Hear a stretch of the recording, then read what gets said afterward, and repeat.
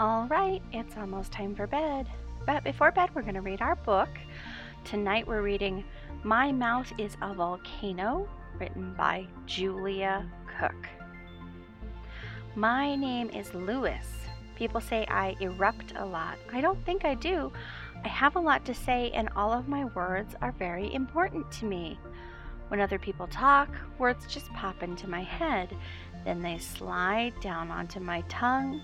My tummy starts to rumble, and then it starts to grumble. My words begin to wiggle, and then they do the jiggle. My tongue pushes all of my important words up against my teeth. I erupt.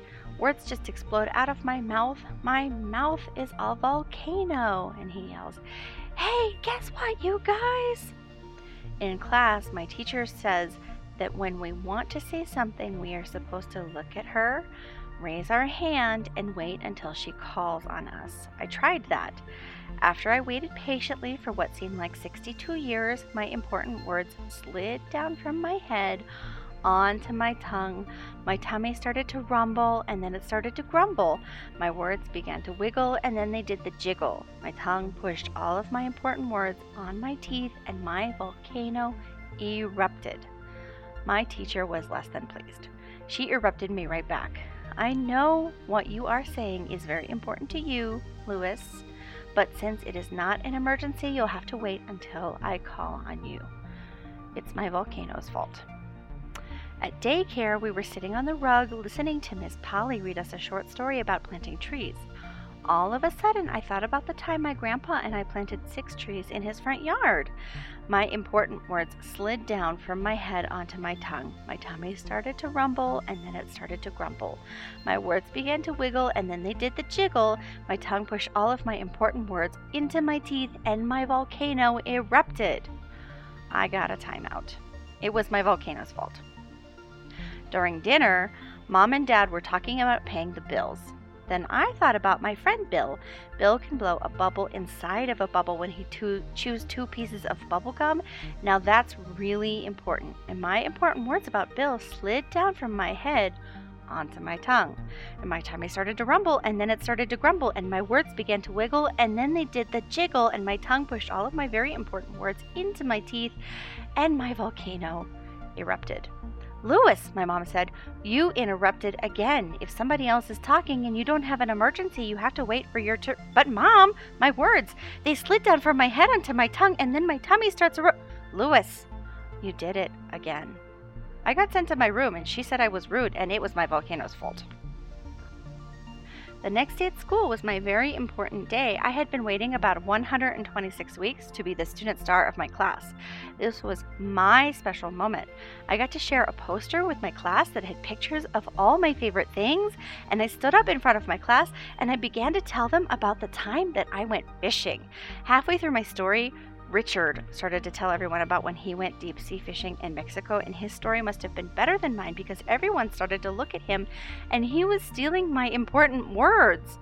"Richard," said my teacher, "you just interrupted Louis. Please wait until he is finished talking and then he might call on you." I couldn't believe how rude that was of Richard. He erupted me. That really made me angry. After talking about my fishing trip, I started to explain the x-ray of my broken arm, and just as I was getting to the good part, Courtney started to tell the class about when she broke her leg. "Courtney," said my teacher, "you just interrupted Louis. Please wait until he is finished talking, and then he might call on you." I couldn't believe how rude that was of Courtney. She started talking right during my 15 minutes of fame. She ruined my important words, and she almost stole my moment. When I got home, I told my mom about rude Richard and rude Courtney. "Now you know how we feel when you interrupt us," said my mom. I never thought about that. I just get so excited, and my words, they just pop into my head, and then they slide onto my tongue, and my tummy starts to rumble, and then it starts to grumble, and my words begin to wiggle, and then they do the jiggle. Then my tongue pushes all of my important words up against my teeth, and I erupt. Words just explode out of my mouth, and my mouth is a volcano. "Maybe Richard and Courtney have volcanoes in their mouths too," my mom replied. I never thought about that. "Well, son, The next time your important words are pushed into your teeth by your tongue, bite down hard and don't let them out. Then take a deep breath and push your words out through your nose. Then, when it's your turn to talk, take a deep breath and breathe them back into your mouth. Will that work? I asked. Only if you make it work, said my mom. That night at the dinner table, my sister Sylvia was in the middle of one of her long girl stories, when my important words began to slide down from my head and my volcano started to do its thing. Just as my tongue started to push my words out through my teeth, I bit down really hard. Then I breathed my words out through my nose. As soon as my sister finished talking, I took a deep breath and back in went the words. I was amazed that they had just hung around outside my mouth and didn't float away. Then I told my story and nobody got mad at me for erupting. After that, I never erupted again.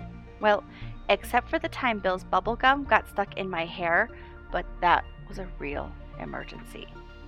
The end. I like that story. Good night.